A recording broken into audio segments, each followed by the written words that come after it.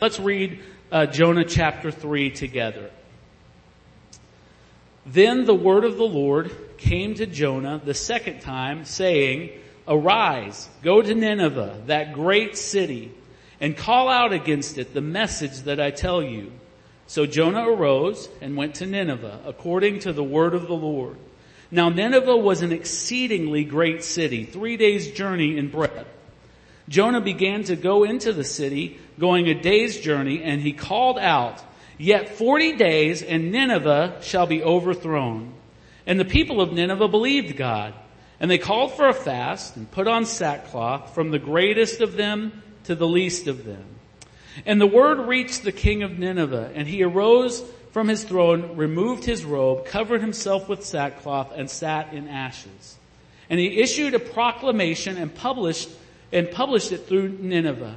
By the decree of the king and his nobles, let neither man nor beast, herd nor flock, taste anything. Let them not feed or drink water, but let man and beast be covered with sackcloth. And let them call out mightily to God. Let everyone turn from his evil way and from the violence that is in his hands. Who knows? God may turn and relent and turn from his fierce anger, so that we may not perish. When God saw what they did, how they turned from their evil way, God relented of the disaster that he had said that he would do to them, and he did not do it. Thus says the word of the Lord. Would you guys please welcome Tom Hall as he comes, and you may be seated.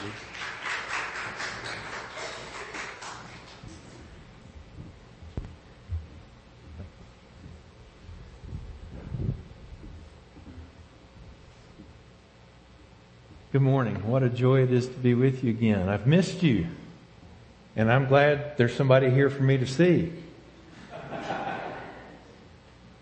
Last time I was supposed to come, I made a big mistake that made it impossible to come, and then I found out later you wouldn't have been here anyway. So, worked out all right, I suppose, but I'm sure glad to be here with you today.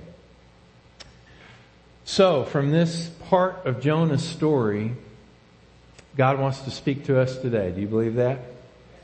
And I've entitled today's message, A Challenge to the Maladjusted.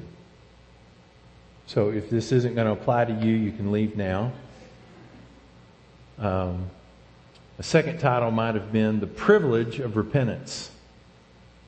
I hope you leave here today realizing that repentance is one of the greatest gifts God has ever given humans.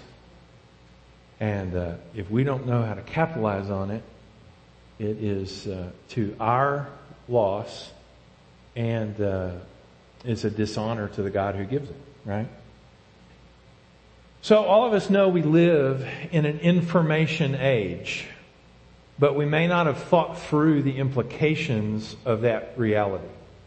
So I want to just describe to you what you and I do every day of our lives, unless you're like on vacation or something, or unless you make an effort for this not to happen. You are deluged with information every day of your life. I mean, you get emails, you get texts, you have social media, you have news media, you have few people still read those newspaper things. Information everywhere you look. Can't walk through the airport, you can't go down the street. Information everywhere. And what happens is we can't handle the deluge of information, and so we sort it. We're constantly sorting information. And I think the first criterion of sorting is, what can I do anything about and what can't I? Right? And the vast majority of the information we are getting falls in the second category. It's mostly information I can't do a thing about.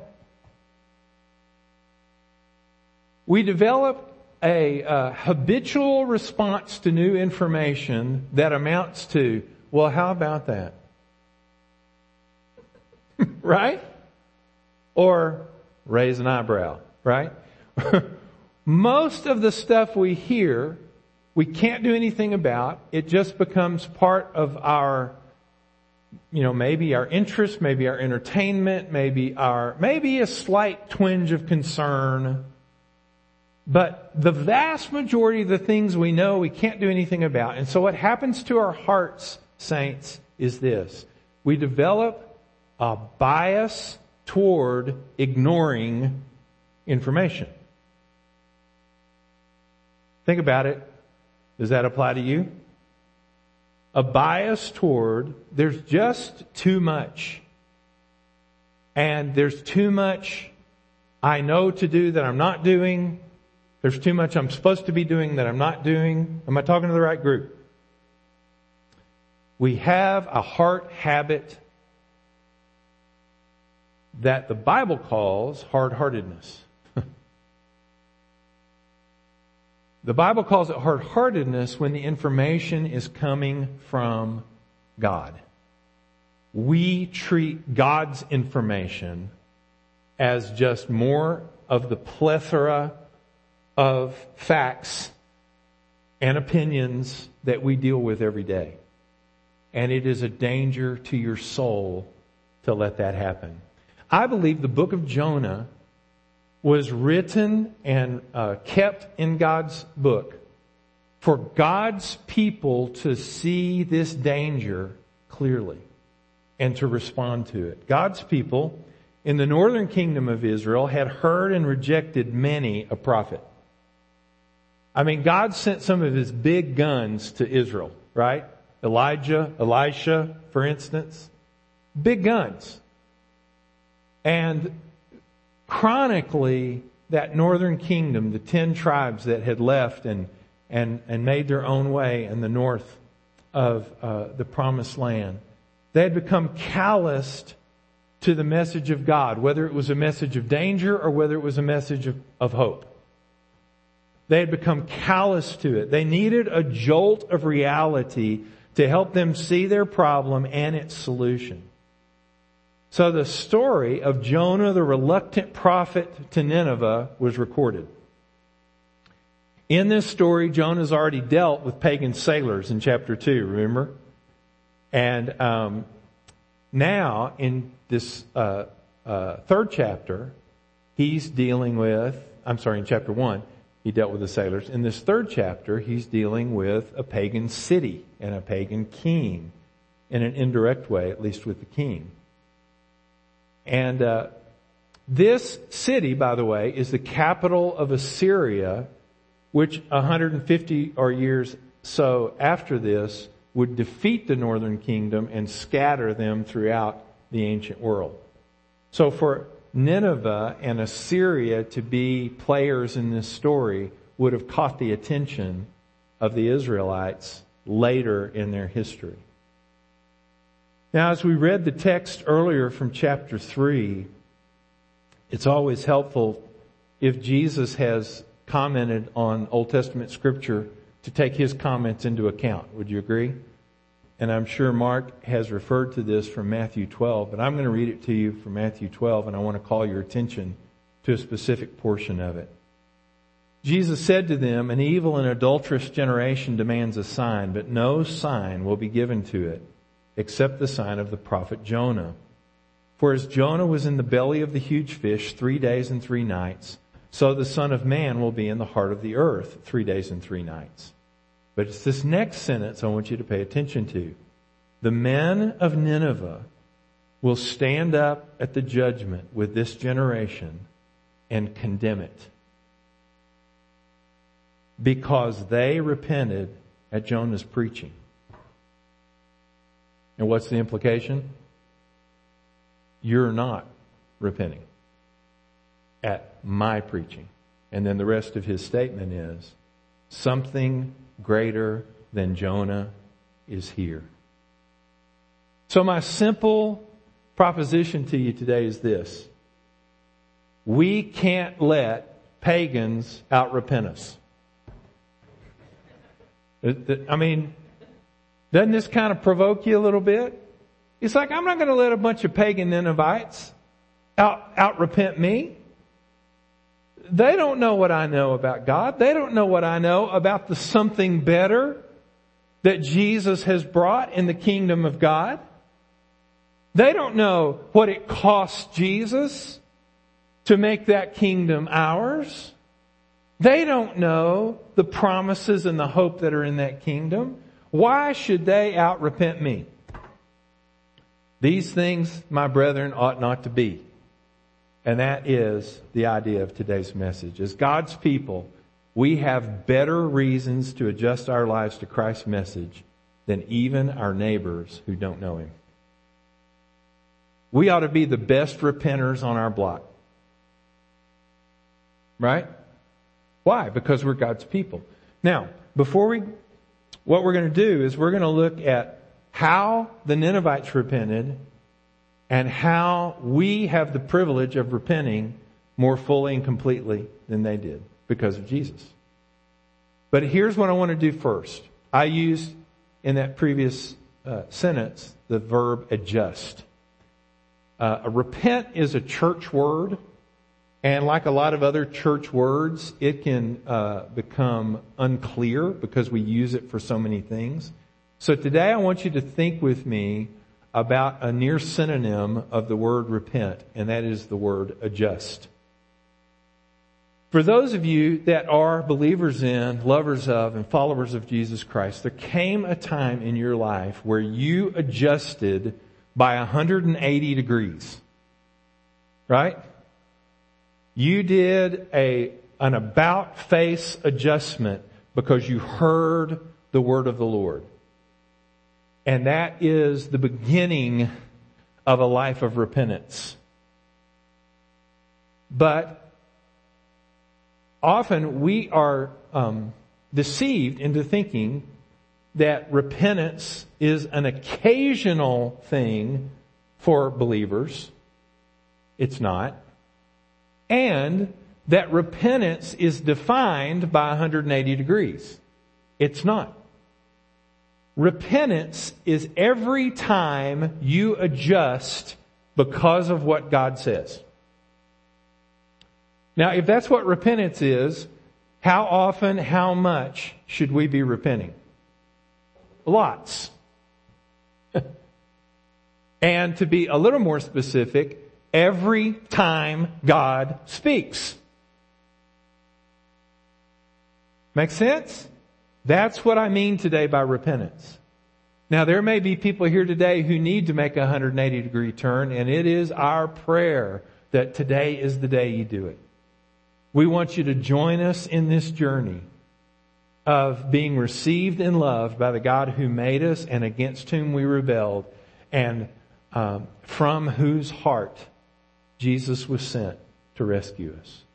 We want you to join us in a life of repentance. And we hope to help you learn how to repent, because Lord knows we've done plenty of it. And we need to do more. I want you to notice some things about their repentance in the story that I believe we can learn from their example and take further. First of all, their repentance was immediate. Their repentance was immediate. Jonah couldn't get through the first of his 3 days' journey, either through or around the city of Nineveh, before the people started repenting. Isn't that what the story said? Nineveh was a 3 days journey, but on the first day, he delivered the message and people started repenting. It was like, well, okay. They repented immediately. Now, are you going to let a bunch of Ninevites repent more quickly than you? Are you going to let Ninevites, or for that matter, pagan sailors on a boat you're using to escape from the presence of the Lord, as if that were possible? Are you going to let them respond to God more quickly than you do, the one who claims the name of Jesus? That makes no sense at all. Particularly when we take into account that from Jesus' own mouth and from the other things we know about Him, from His Word and from our experience, can we agree Jesus offers something much better than Jonah was offering? We'll talk a little more about what Jonah said and left out of his message. But can we agree from the get-go that when Jesus comes and says, repent, for the kingdom of heaven is at hand? Get on the train, it's pulling out of the station. And it's going somewhere you want to be. Right? That is the proclamation of Jesus, not just in the early chapters of the 4 Gospels, but it is the proclamation of Jesus all day, every day. Saints, my own people, adjust to the reality of the availability of the kingdom of heaven. Because every time you adjust, you get more of it. And the kingdom of heaven is what you were made for. You were created and now recreated to live in that kingdom. Why wouldn't you want to adjust for that? Right? So what I want to say to you from this, in terms of what we can learn from the Ninevites' repentance, change your response as soon as you hear God's warning. Don't wait to be warned twice. Right? Be a quick repenter. Learn for your first response to be adjustment, which means your first response can't be arguing with God. Okay? Now, thankfully, the scriptures make it plain, God puts up with arguing saints. But the time you waste arguing is time you could have been adjusting and experiencing His goodness. Some of us argue, others of us just have a whole lot of questions. We ask God a lot of questions about what He tells us or what He warns us about. Right? And the kingdom of heaven operates on a need-to-know basis. He will tell you what you need to know to make the adjustment you need to make. And for those of us who like to know all the whys and wherefores, forget about it. That's not how God deals with us. Every once in a while, He'll give you a little more detail, and that's usually because you have a little more responsibility. But can we agree that to be God's people in fact and indeed, we've got to be quick repenters? When God speaks, our mindset is not, shall I adjust, but how will I adjust? Right? So their repentance was immediate. The second thing I noticed is it wasn't just immediate, it was aggressive. These guys were aggressive repenters. They did all they could think to do based on what they heard the prophet say. Now, what did they hear the prophet say? I just want to remind you what Jonah said and what he left out, okay? Basically, his message was, in 40 days, Nineveh will be overthrown or overturned, or the translation I use most, demolished. So, all Jonah did was tell them, you're going to get it. When mom and dad get home, right? You're going to get what's coming to you. The only sliver of hope in his statement was in 40 days. Right? You got a grace period. I mean, a literal grace period. The only sliver of hope. You know what he left out? He left out that the God of Israel was the one doing it. He was a prophet sent from the God of Israel to the people of Nineveh, but he never even said who he was speaking for. I think this is the remainder of Jonah's reluctance. We find out in chapter 4, he was hoping they wouldn't repent at all. So he didn't even mention who the God was that could pull off such a thing. Hey, the Ninevites had plenty of gods. They knew about lots of gods. For some reason, they believed this prophet about this threat. And they did everything they could to repent. I mean, sackcloth, ashes, fasting. The big shots told the little shots, here's how things are going to be. And everybody got on board. And by golly, they made their livestock fast. And I don't even know what it looks like to have sackcloth and ashes on a heifer. But they did it. Right? They were aggressive about their repentance. Is there anybody else in this room who has a tendency, when God speaks and you know you need to make an adjustment, there's something in your heart that says, okay, what is the minimal adjustment required?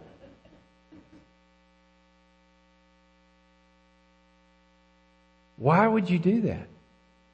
Jesus, when He comes declaring the presence of the kingdom and paying the price so that all of the hidden riches of Christ could be yours by faith, He's not just giving you a threat, He's giving you a promise with the occasional reminder of the consequences of failing to capitalize on that promise, right? Why wouldn't a promise motivate you to more aggressive repentance than a threat?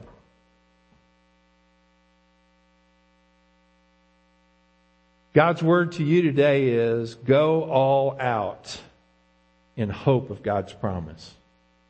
And don't be the person who's only motivated by threats.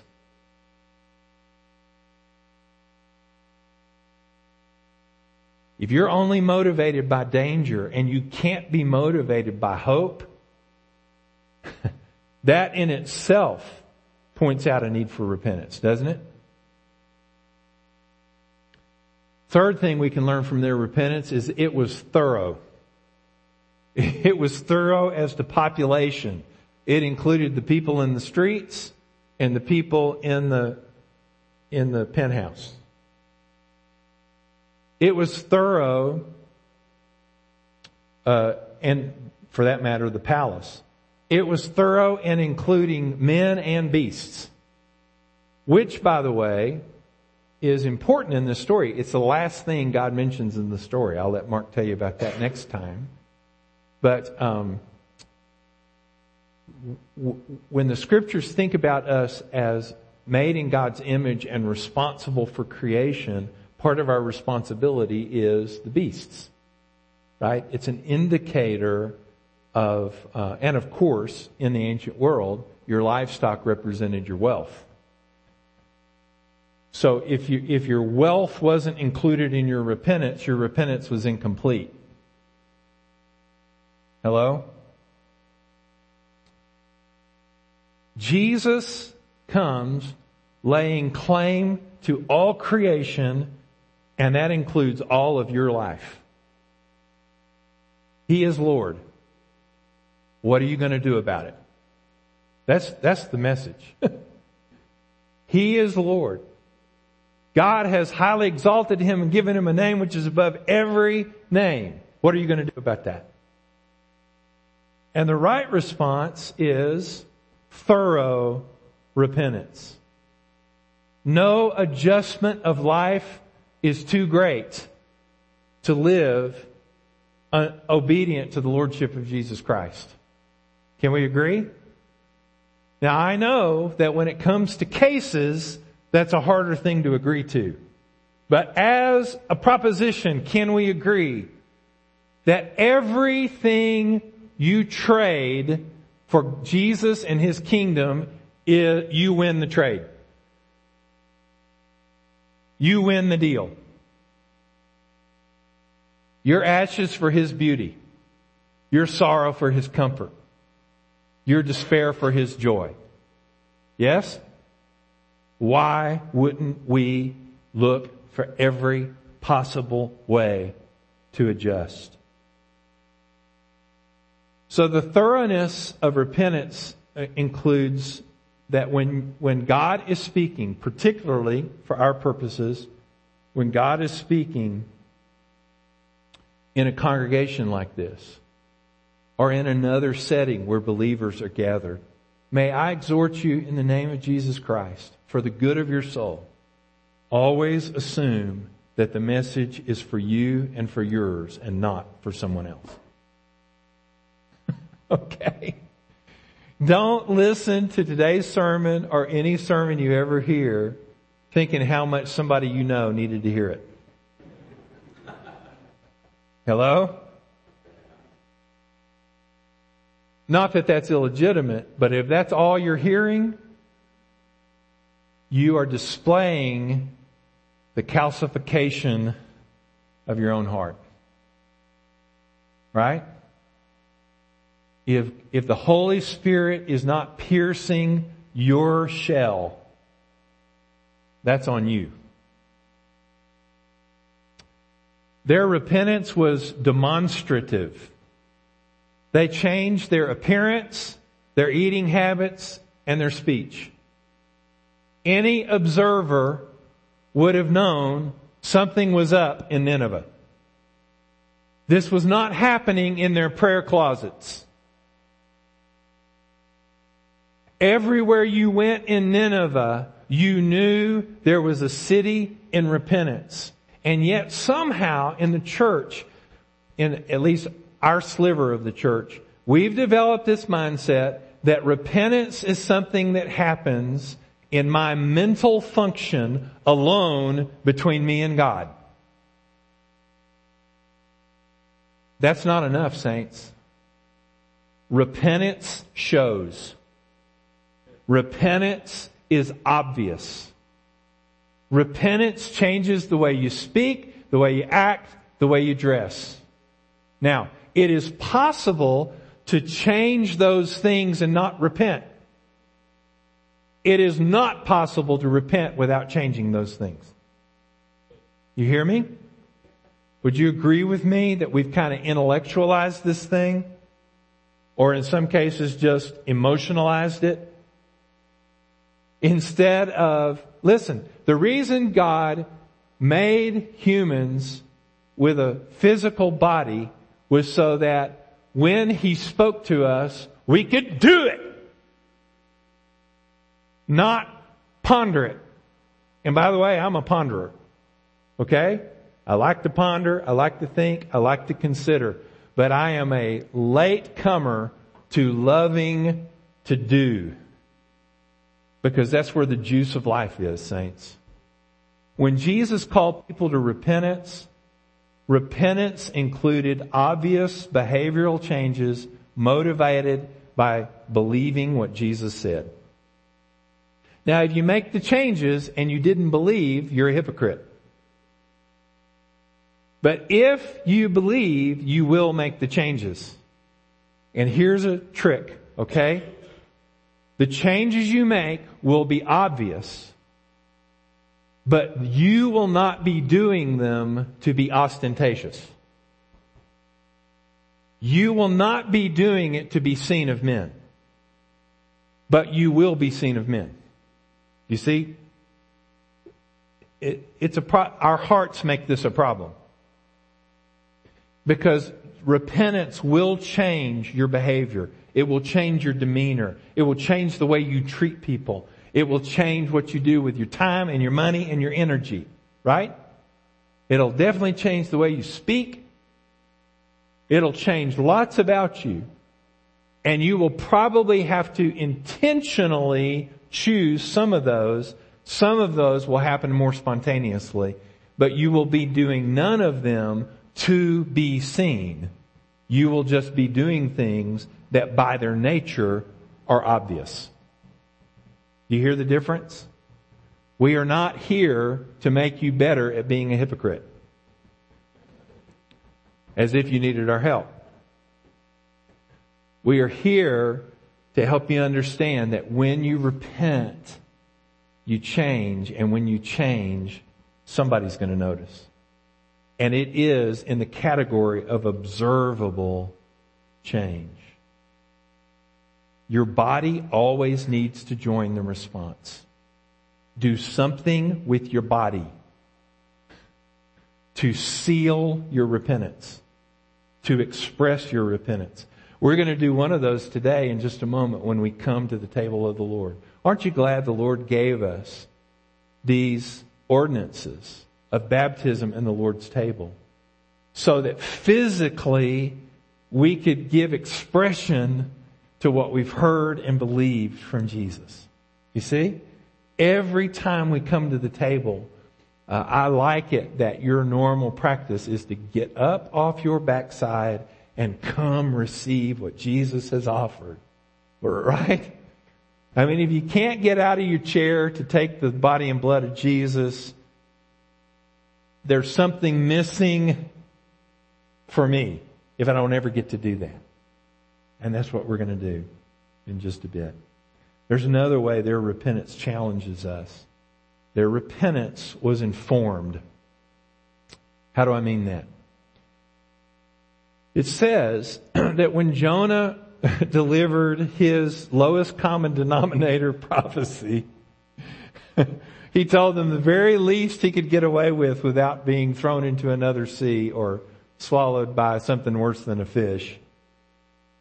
They believed God. Jonah didn't mention God, but the people believed God. I got a lot of questions about that. That's another sermon. They believed God, though Jonah never mentioned Him. They inferred correctly about the sender of the prophet. Now here's what I want to challenge you with. Everybody here is curious about something. Agreed? Now we're curious about different things. You can get to talking about things that fascinate you, and I don't get it at all. But curiosity is a big motivator, isn't it? When you're curious, you're motivated to know more. What you know just motivates you to know more. Not a bad point to be preaching before everybody starts school, right? Teaching is largely the stewardship of other people's curiosity. Here's the problem, and I'm just going to tell it to you the way I see it, and I see it first in me. God's people are not very curious about God.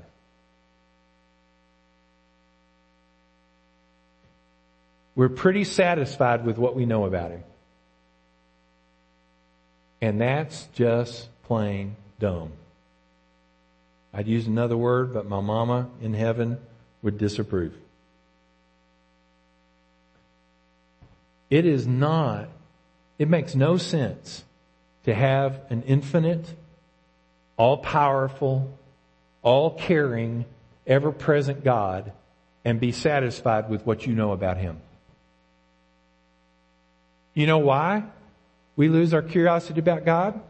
Because every time you learn more about God, you have to adjust, and we get tired of adjusting. We reach a point in our lives, I told somebody the other day, all the stretch is gone from my rubber band. I've felt that way a lot in the last several months. Have you? I'm a pretty flexible guy, but the stretch is gone. The next time I pull that sucker, it's going to snap. I think we get that way with God. God, you've changed me. Pardon me. You've changed me and you've stretched me. And I'm tired of stretching. I'm fine. Thank you. I would just rather stay the way I am and take care of the rest of this in heaven.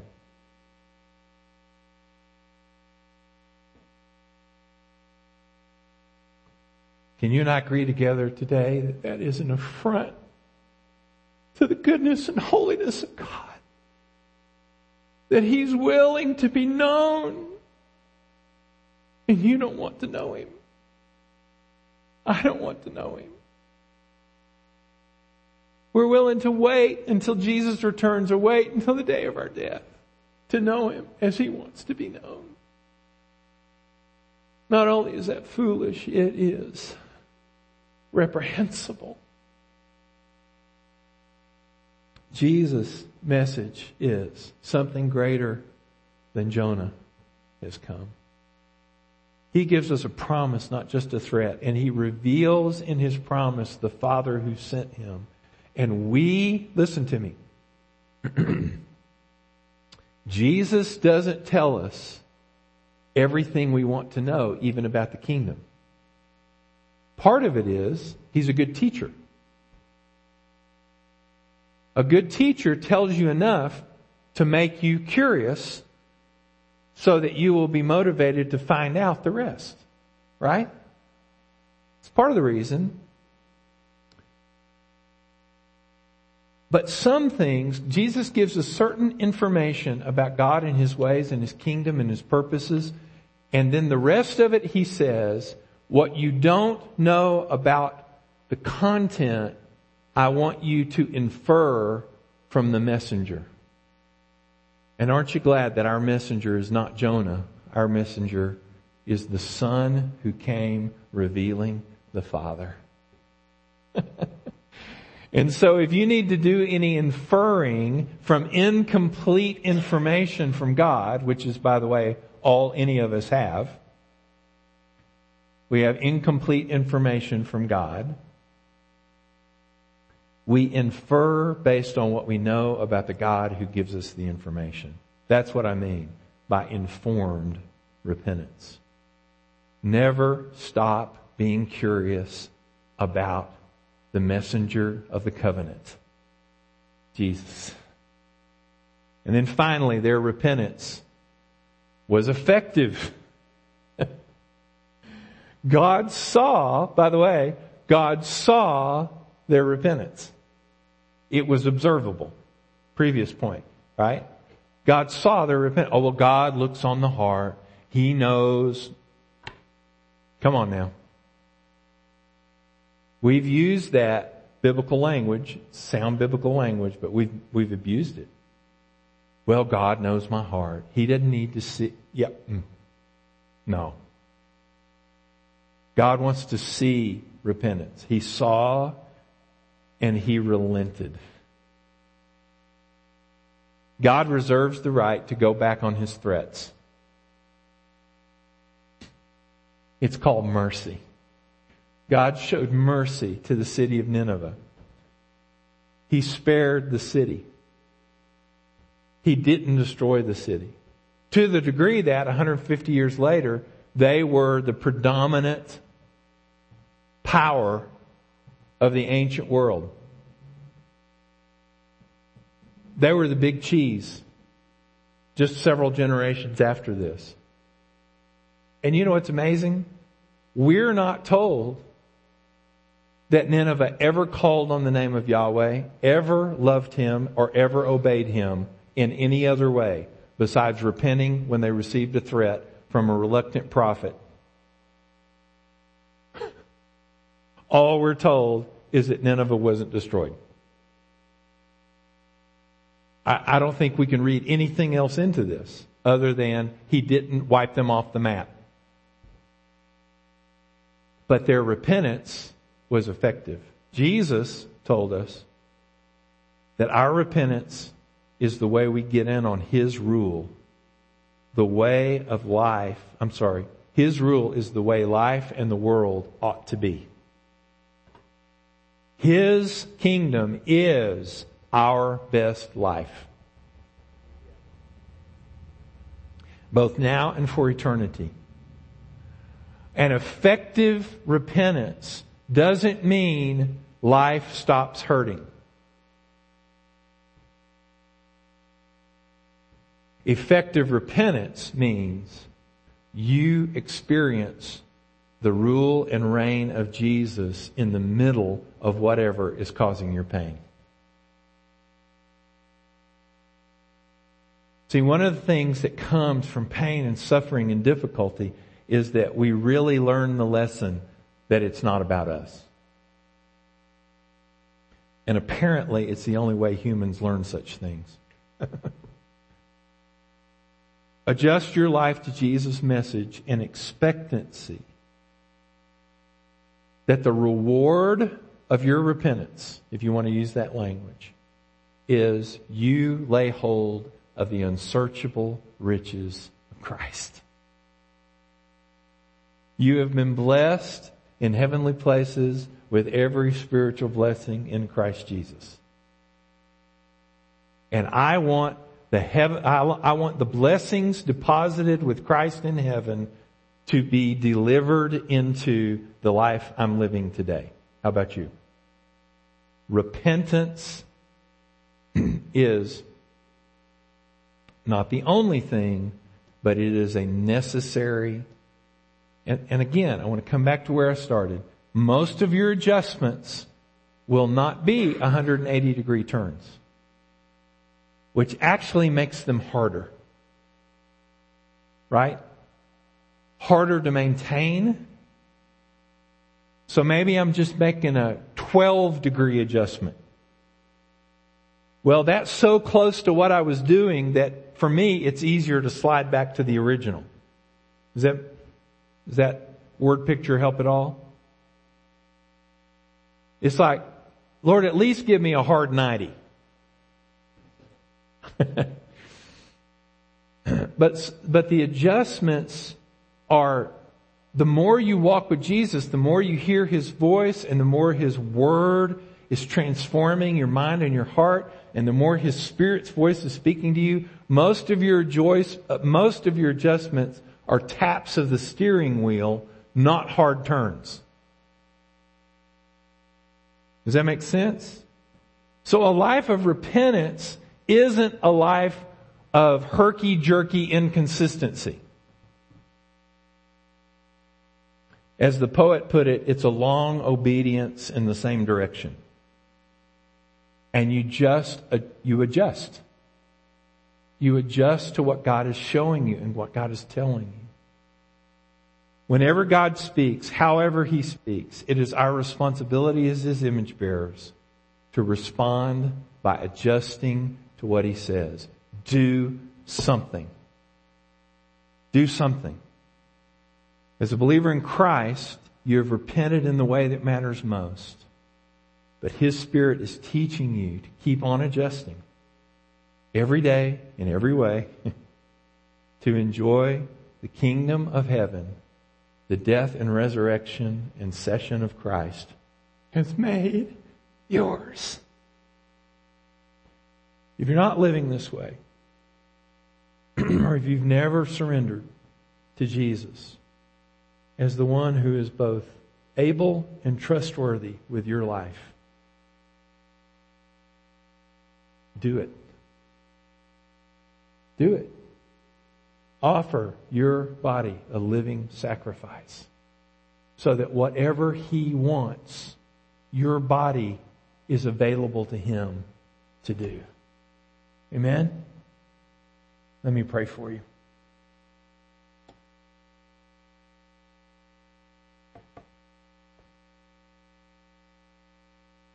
Before I pray, I want to just ask a couple of questions. Pardon me. And in response, I'd like you to just kind of wave to me so I'll know who I'm praying for. If I name something that applies to you. So the first group I want to pray for, the people I understand best are the ones who sin like I do. Say, Tom, I'm guilty of admiring God's truth and not doing it.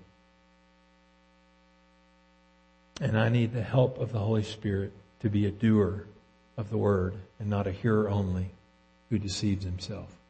Just wave to me if that's you. Okay. My people. We're going to pray. Because that is a sin highly tolerated in church life. Therefore, we don't get held accountable for it much. Thank you, Paul. Now I want to ask about a second group of believers. Tom, today I realized that I haven't considered repentance as a normal daily thing that I need to be doing. And I want to live that way. Give me a little wave if that's you. Yeah, good. Now, I'm not going to ask you to wave on this one, but I just want you to know, if you're here today and you're hearing not the voice of a preacher who came from out of town, you're hearing a voice that is the voice of the God of the universe who made you and who wants you for His own. We beg you to join us in turning 180 degrees from the life you've lived and the sins you've loved for the better life Jesus came for you to have. You don't have to leave this room today without knowing that He is yours and you are His. There are people seated around you who would love to tell you how to know Him. And we're going to pray for you too. Okay? Let's pray together. Father, thank you for speaking to us. Thank you for this story. Thank you for your word. Thank you for your Spirit's presence in speaking with us here today. Lord, I want to pray for my brothers and sisters who acknowledge the stubbornness of their hearts. Lord, that one group is a group that I really can pray for with empathy because, Lord, I am so guilty. I'm praying for all of us. We are so guilty of admiring the wonders and beauties of your truth and not doing anything with what we admire. Lord, we confess that to you as sin. And we confess to you that we have left on the table many riches that you want us to have. So by the help of your Holy Spirit, will you make us doers of your word? And will you make us intent on doing your word?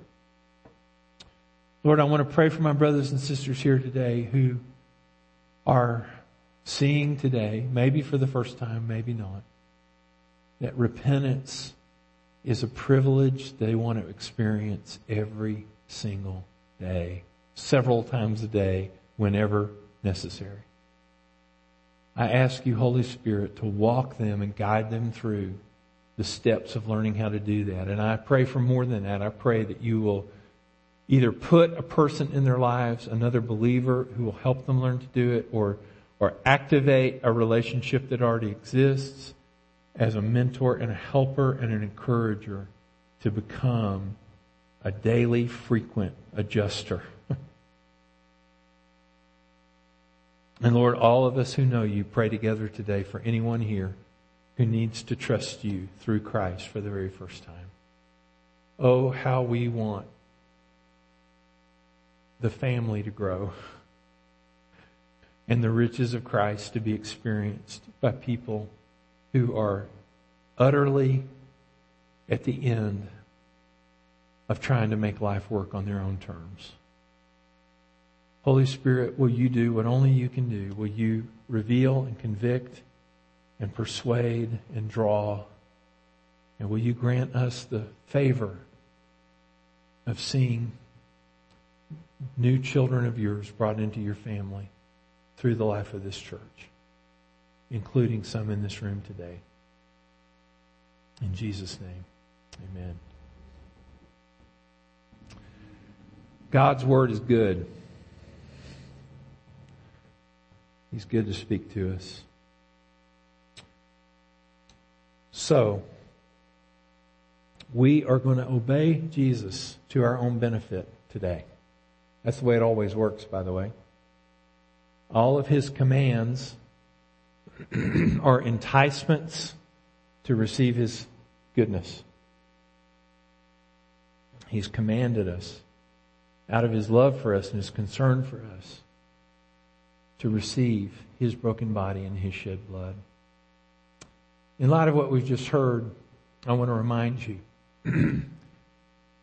that for His promises to be true for you, He had to suffer. He chose to bleed. He chose to be spat upon, to be beaten, to be mocked, to be shamed, so that He could keep His promise of God's rule and God's favor in our lives. And all He asks, all He commands is, remember. Remember. Remember what it cost Jesus for you to have everything that belongs to Him.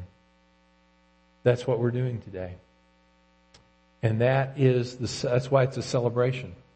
It's a remembrance of His suffering and a celebration of the sharing of His glory through His shed blood and His broken body. And so, before you come, let me remind you that this is a feast for those who belong to the Lord. If you are His, you belong at this table with us. If you are not His, we look forward to the day when you can join us. We want you to belong at this table. And the sooner, the better. But until you do, this table is Jesus' table for His own. And in just a moment, you'll have an opportunity to come and receive. So let me remind you that on the night Jesus was betrayed, He took the bread from the table and He broke it and He blessed it. And He said, "This is my body broken for you. Take it and eat it and remember what I was willing to suffer for you to have everything that belongs to me." And in like manner, at the end of the meal, He took the cup and He blessed it and He said, "This cup is the new covenant in my blood shed for the remission of your sins, so that everything that rightly belongs to Jesus now belongs to you. Take it and drink it," Jesus says, "in remembrance of me." Will you stand with me? Let me pray a prayer of blessing, and then you may come one row at a time to receive the cup with the bread inside here at the front.